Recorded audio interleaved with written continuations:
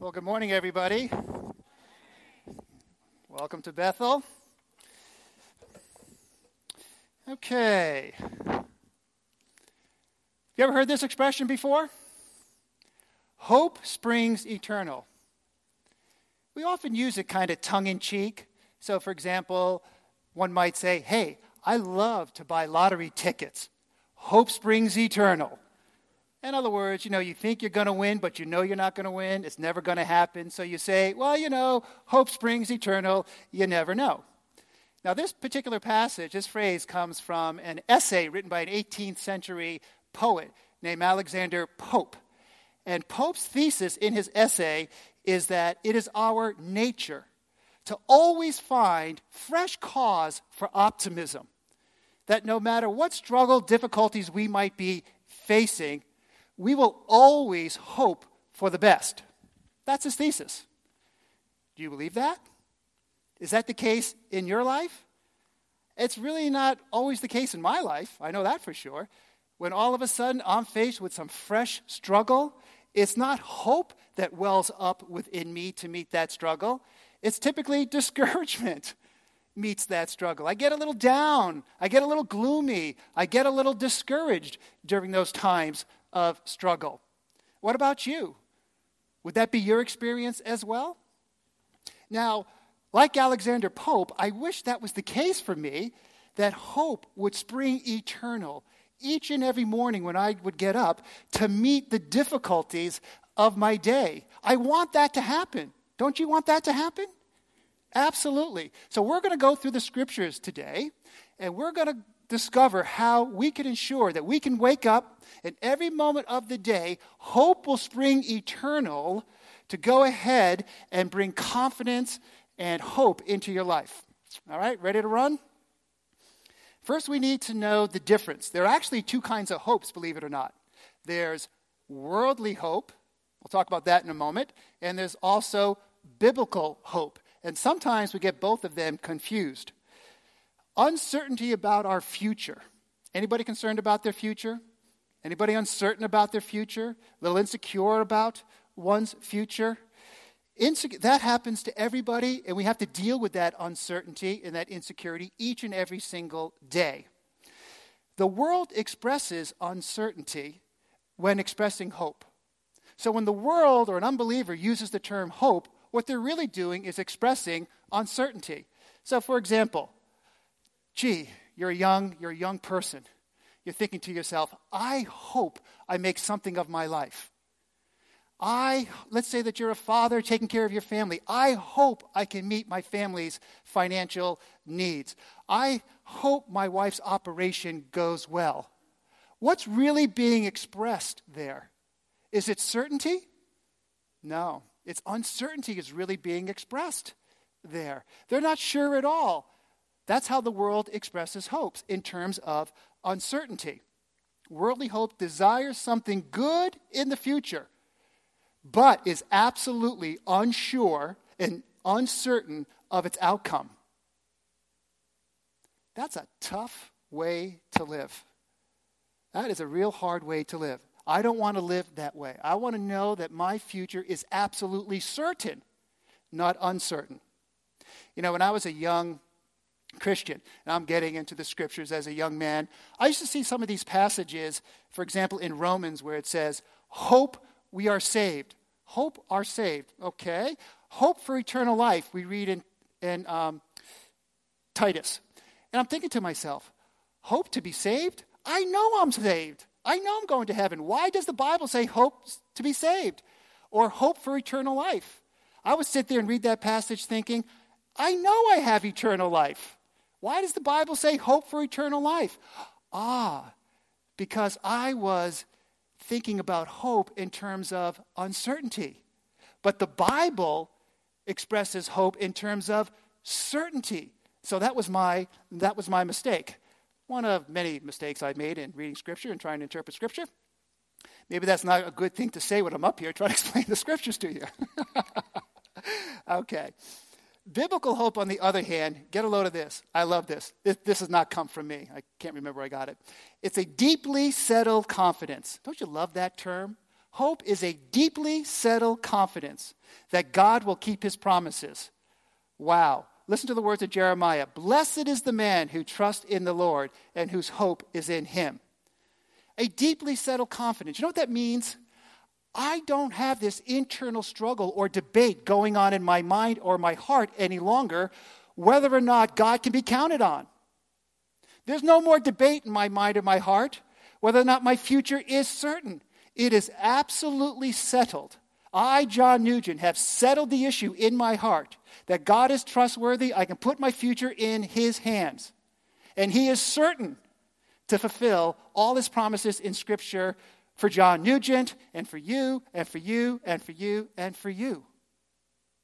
You see how that's a matter of the heart. We need to wrestle with that and come out the other end certain of God's future for us. So, believers express certainty when expressing hope. And how come we can express certainty when expressing hope? Who is the object of our hope? Yeah, the Lord. God is the object of our hope. So therefore, we can absolutely have certainty because he's our loving Father. We know the character of God expressed in Scripture. We know that he fulfills all of his promises. So we can have certainty. For those who don't know Christ as their Lord and their Savior, they have to live in a world of uncertainty because they don't have God as the backstop.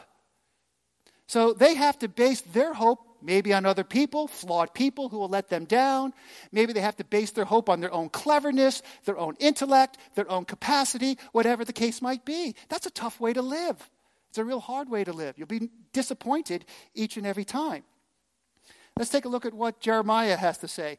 For I know the plans I have for you, declares the Lord. Isn't that beautiful? The Lord has the plan already figured out, laid out. Every season of our life until they put us in a pine box and put us 6 feet under. He's got an absolute perfect plan for us. And who declares that? Some person down the street? A parent, a friend, declares the Lord says, I've got a plan for your future. Plans to prosper you and plans to harm you. Have you ever felt that sometimes God was like out to get you? Maybe he was out to ruin your life sometimes. Maybe you have these cascading trials, one after another, and you're saying, no mas, Lord, what is going on here? It's one trial after another. I can't take it. Are you out to ruin me? I mean, I've expressed some of those thoughts before. And absolutely not. God says, look, prosper you and not to harm you. So we'll talk about this in a few moments, but we're going through trials and struggles. We need to know that God is not out to harm us. We'll see that it's for good and not to harm us, okay? And it's plans to give you a hope and a future. How beautiful is that? All laid out right here. God has a wonderful plan to give you a hope and a future. It's in his hands. Now, do we have a role to play in this? Yeah, we have some responsibilities when it comes to hope. First of all, let's take a look at 1 Peter 1 through 13. Therefore, with minds that are alert and fully sober, minds that are fully alert and fully sober. This is beautiful. Set your hope on the grace to be brought to you when Jesus Christ is revealed at his coming. So Peter is saying 3 things here. Let's go through these 3 things that Peter is saying. First of all, I see that he's saying minds alert. See that one up there? Minds alert. We need to be watchful against the attacks of the evil one. So when we're going through struggle, when we're going through pain, when we're going through suffering, we're vulnerable, aren't we? We are really vulnerable to the attacks of Satan to weaken our resolve, to weaken our faith and trust in God. So Peter is saying, hey, be alert when you're struggling, okay, because you're vulnerable at that time. The second thing, he says that be fully sober. Okay, what he's saying here, be fully sober, is look, when you're going through difficult times, don't be drunk on fear. Don't be drunk on uncertainty. Don't be drunk on doubt. And we've seen some folks who seem to be drunk on fear, uncertainty, and doubt when they're going through struggle. They can barely manage their own lives when they're going through struggle. It's hard for them to function when they're going through struggle because they're so drunk on worry. Their mind is so full of fear and uncertainty and doubt. And so Peter is saying, control the thoughts in your mind. That talk track in your mind, you need to control your talk track and discipline the talk track in your mind. Don't go the FUD factor, fear, uncertainty, and doubt. Don't go there. Okay? Now look, we can't stop those thoughts from entering our minds, right? They're going to enter our mind. But we have a responsibility to make sure that those thoughts do not nest in our mind. So when those thoughts come into our minds, we have to get rid of those thoughts immediately. Don't ponder those thoughts of fear, uncertainty, and doubt. Don't roll them through your mind. Don't roll them around your tongue. No, I'm not going there. No, get behind me, Satan. No, I'm not interested in that talk track in my head. No, I'm going to counter it with Scripture. Believe me, you're vulnerable. Satan wants to take you down and get you depressed and get you hopeless. But we have a responsibility to make sure that doesn't happen by controlling the thoughts in our minds. The third thing that Peter's asking us to do is to set. Some of your translations might have fix. We fix our hope on the grace of Jesus Christ, who's going to come back for us. So our object of our hope, again, is Jesus Christ. We fix our hope on him. And hope here, the translation is trusting with a perfect confidence. Wow. Do we hope in our God for a future with an absolute confidence that he's going to deliver? A confidence that God's got our back? Confidence that God knows what he's doing and my life is in his hands? That's the kind of confidence that Peter is saying that we should have. A perfect confidence in God, that he will come through for us. He will deliver us. Now, a very practical thing that we can do here is be able to preach to ourselves. Sometimes we say, I got to go hear a good sermon on a Sunday, because I need to be uplifted. I'm feeling a little low. I'm feeling a little discouraged. I need to get to church to hear a good sermon. That's true. You do need to do that. But Scripture, you have a sermon in front of you in terms of your Bible that you can crack open every moment of the day. That's the best sermon in the world. And so God is saying, look, get your nose in the Bible. Okay, when you're feeling fear, uncertainty, and doubt. Get your nose into the Scripture, because look what it says here.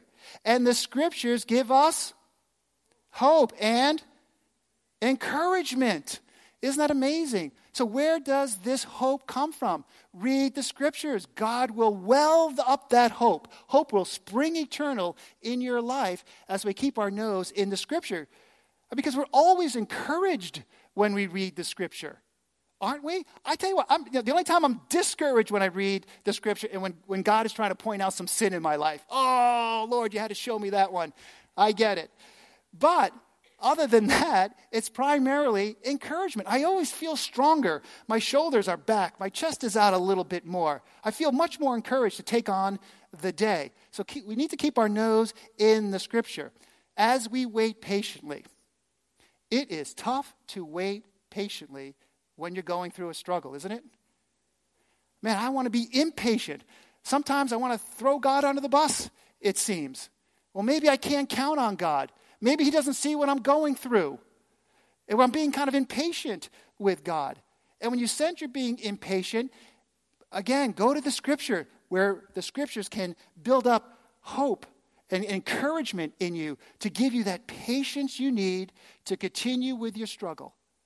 And I'm aware of people, and you are aware of people who struggle every single day of their lives. And they will struggle because of a physical affirmity, whatever the case might be, a psychological one. They will struggle their whole life. How can they do that? They can do it with the strength of God. So preach to yourself. If God is for us, who can be against us? I have come that they may have life and have it more abundantly. I will never leave you, nor nothing can separate us from. Do not be anxious, for I am your God. I will strengthen you and help you. For I know the plans I have for you, says the Lord. It's plans to give you a future and a hope. You feel a little bit better just by reading those Scriptures? You could just preach those to yourself each and every morning, and you're ready to take on the day no matter the difficulty in your life. Think of it this way. How can God be glorified through our struggles, in our suffering? One way is when we're putting our trust in God. We truly trust God with our future. We are affirming to God that He is in fact trustworthy. When we trust in God for our future, we're affirming to God, Lord, you are trustworthy. That's what we're saying.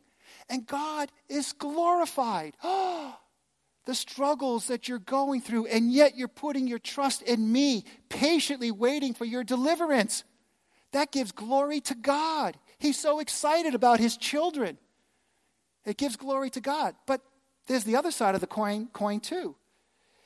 If you have fear, uncertainty, and doubt with regards to your future and the struggles you're having, you're basically saying, God, I can't trust you. I hate to say it, but I can't. I don't think I can trust you. It's been going on too long. Too much is happening. I just don't know if I can trust you.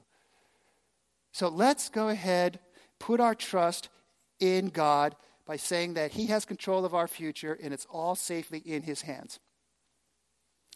Okay, let's change gears a little bit here. Talk a little bit about what about those times when we're really suffering. What can we do? And how do we keep hope springing eternally each and every day of our lives to meet our challenges? I think the point here is, look, why I'm suffering. Can anything good come from my suffering? If I got to go through it, can anything good come from our suffering? I got to tell you this. God will not waste one moment of your suffering. He will not waste one moment of it. Let's take a look at this. One of the things I was thinking of is that our suffering does not come with an expiration date. Right? Don't you wish your suffering came with an expiration date? I've got these category A sufferings. Oh, those things only last 30 days. Okay, then it'll be over. The expiration date's 30 days on those. Oh, I've got category B suffering and difficulties. Oh, the expiration date is 90 days. Hang on, 90 days, it'll be over. But there's no expiration date on our suffering. Okay, well, still with that, can anything good come from it? Why I wait? And there's sort of like an ironic twist here. There's an ironic twist that God uses our suffering to produce qualities within us. Qualities that will help us to continue to endure our suffering. What? You use my suffering to create qualities that allow me to continue with my suffering? Why don't you go ahead and produce qualities that my suffering will be over? Okay, but God uses our suffering to produce these qualities to help us to, we'll see in a moment, to persevere through our suffering and to have hope through our suffering. First, it's important to understand that God orchestrates every event in our life. Do you believe that? Is that a deeply settled conviction that you have in your heart? That God orchestrates every single event in my life? I tell you, you can just sort of do this. If you believe that. If you believe that, wow.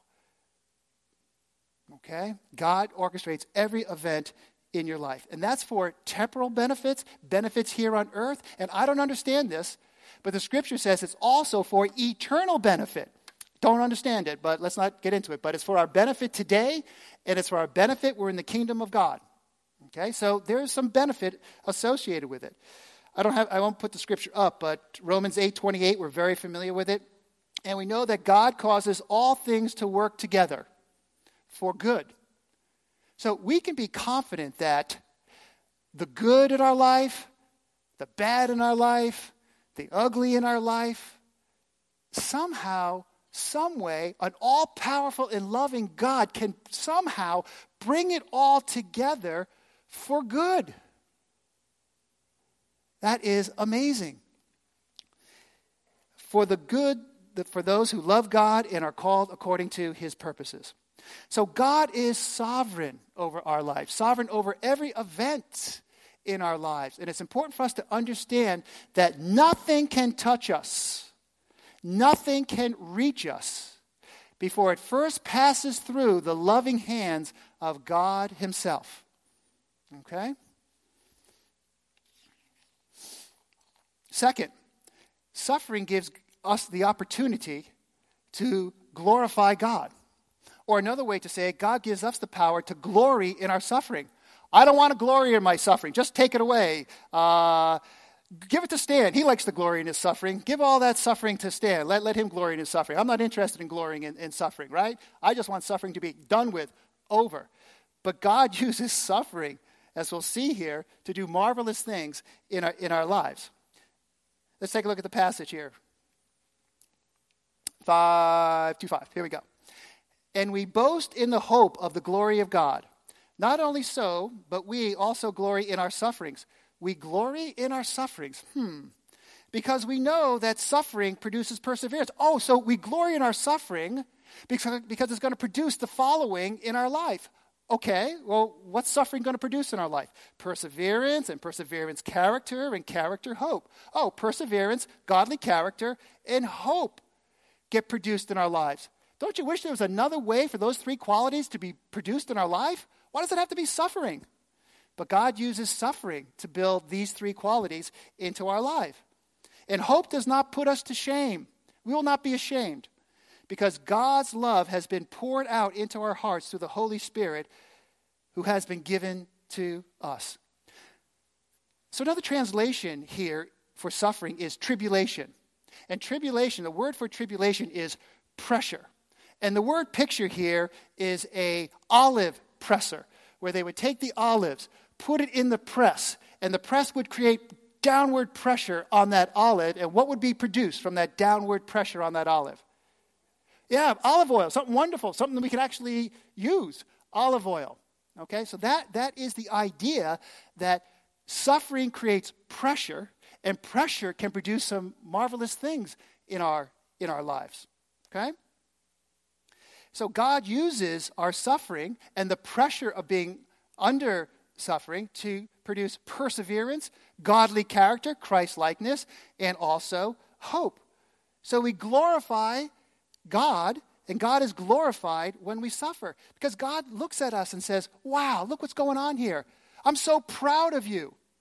You're going through this suffering, and it's producing this perseverance, and you're producing godly character, and it's producing hope, and God couldn't be more excited for you. But you're going through suffering. You're going through suffering. But it's producing these wonderful qualities, and God is being glorified in the process. So think about that when you're going through your suffering. It'll give us that hope. It'll help calm our spirit. Let me read to you a poem called The Oak Tree from the poet John J. Ryder. Oak tree. A mighty wind blew night and day. It stole the oak tree's leaves away, then snapped its branches and pulled its bark until the oak was tired and stark. But still the oak tree held its ground while other trees fell all around. The weary wind gave up and spoke, "How could you still be standing, oak?" The oak tree said, "I know that you can break each branch of mine in two, carry every leaf away, shake my limbs and make me sway, but I have roots stretched in the earth, growing stronger since my birth. You'll never touch them, for you see, they are the deepest part of me. Until today, I wasn't sure of just how much I could endure. But now I've found, with thanks to you, I'm stronger than I ever knew."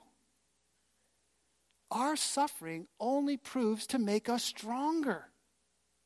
And the perseverance and the Christ-likeness and the hope grows deeper and deeper in Christ Jesus, making us stronger so that we can withstand the storms of life.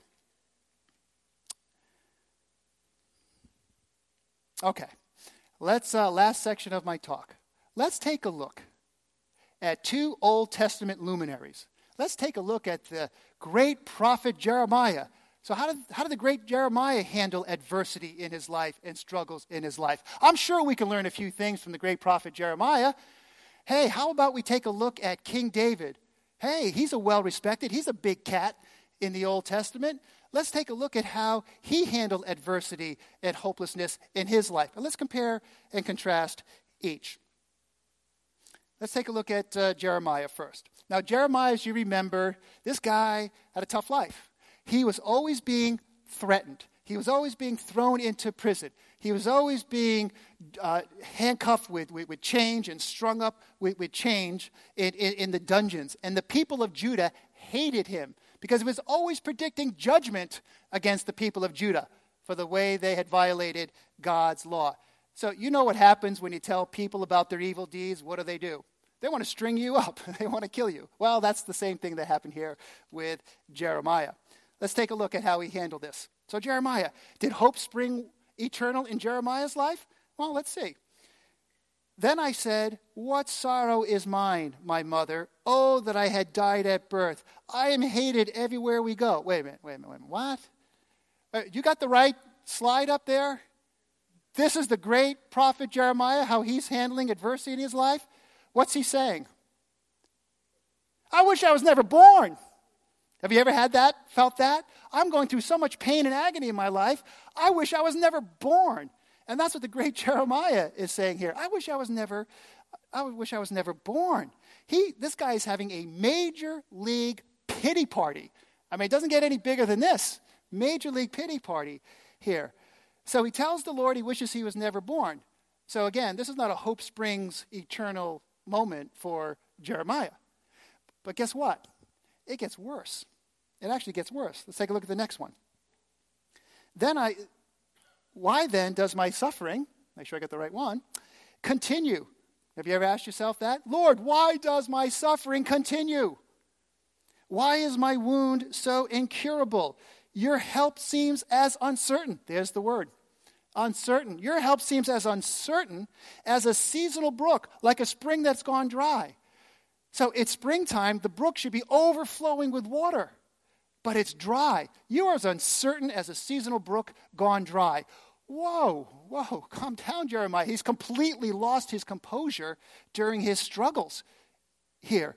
Throwing God under the bus, he scolds him for why he's allowing his suffering to continue. I mean, we really can't get down on Jeremiah here. I mean, do you see yourself in Jeremiah? I see myself in Jeremiah. I get it. I know where the guy's coming from. I've lost my composure with God during times of suffering and high pressure. It sometimes can happen. He tells God he's not powerful enough with the wounds of his situation. In other words, God, my situation is so dire that I don't even think you're big enough to handle it. I don't even think you can cure the wounds of my situation. And then he says that his help is uncertain. Wow. Okay. This certainly wasn't Jeremiah's finest hour. And we too sometimes haven't had our finest hour in dealing with issues in our life. But you know what? This guy was quick to gain his composure, get back on track. The next verse says God reprimanded him. You really can't talk to God this way. Okay? God reprimanded him, said, let's pull it together, Jeremiah. Jeremiah said, sorry, Lord, I lost all composure. I get it. He repented for that. And then just 2 or 3 verses later, look what God says.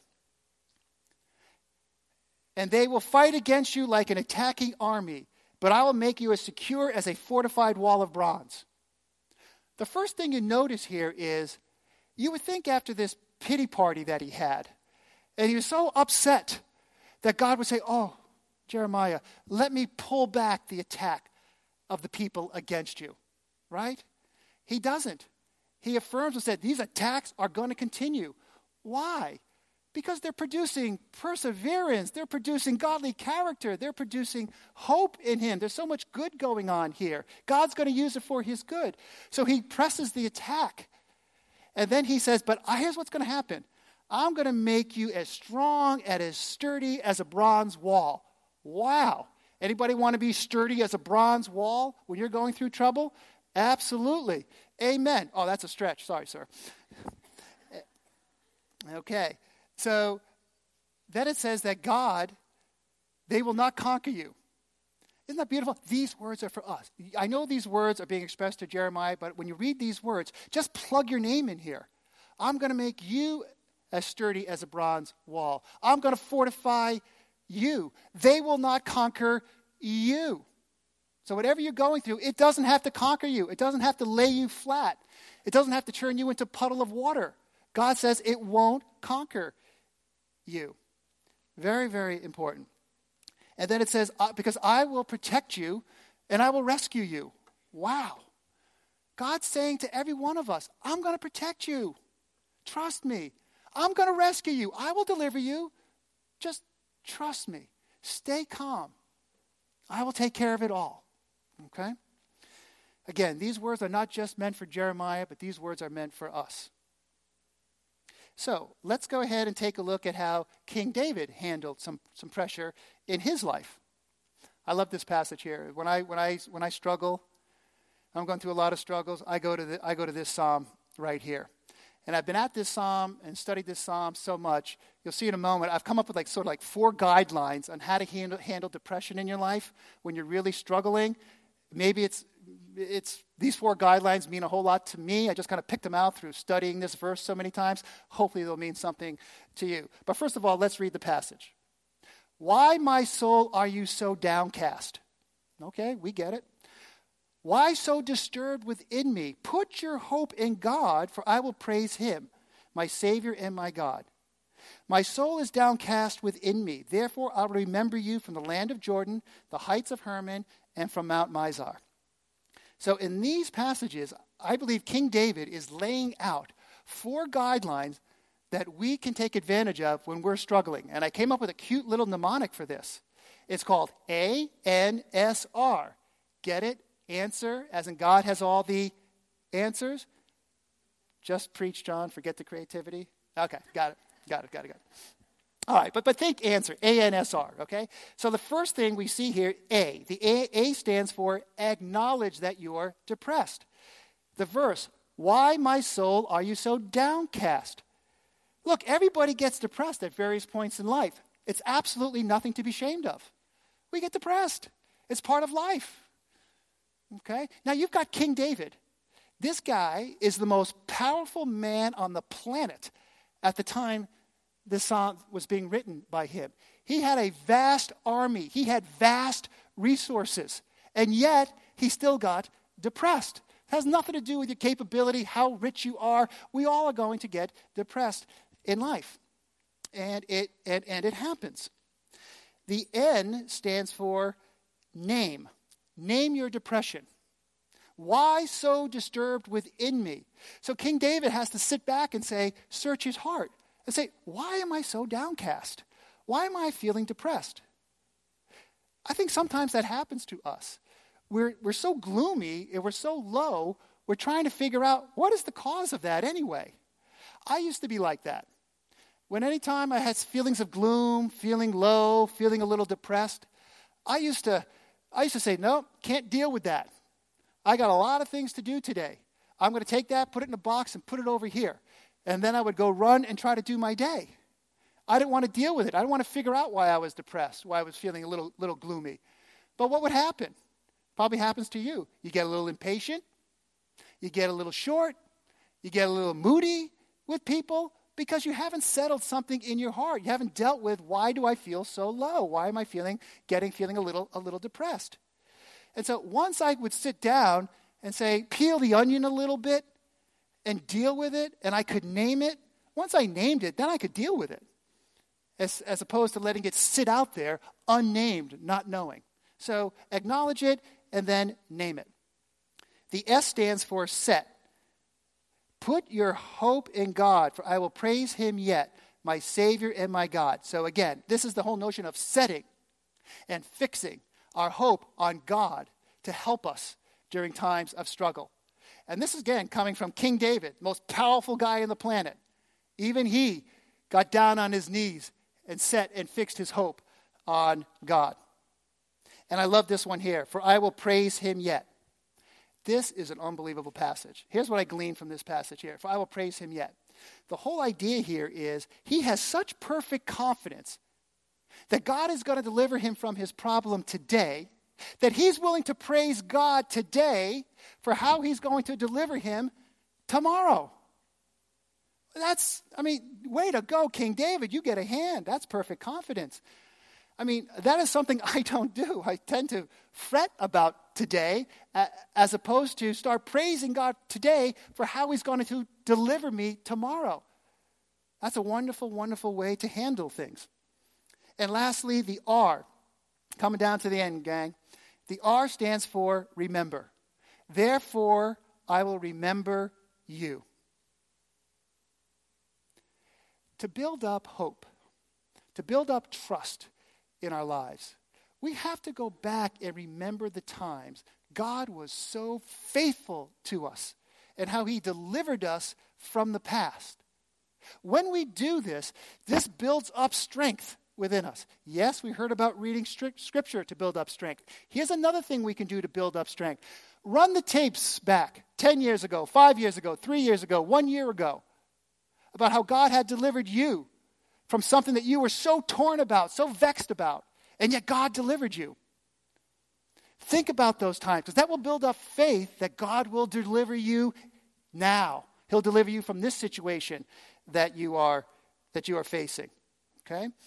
So we have King David. He remembers the times of trouble in Jordan and Mount Hermon and Mount Mizar where God graciously delivered him.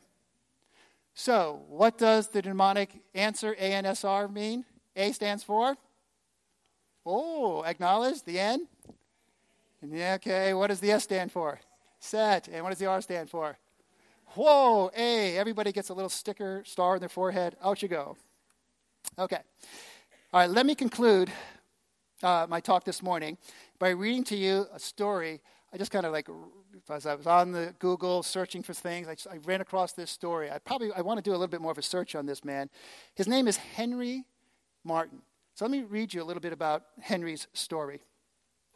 Henry Martyn was a young missionary in India, Arabia, and Persia in the early 1800s. He was a scholar who entered Cambridge University at the tender age of 16.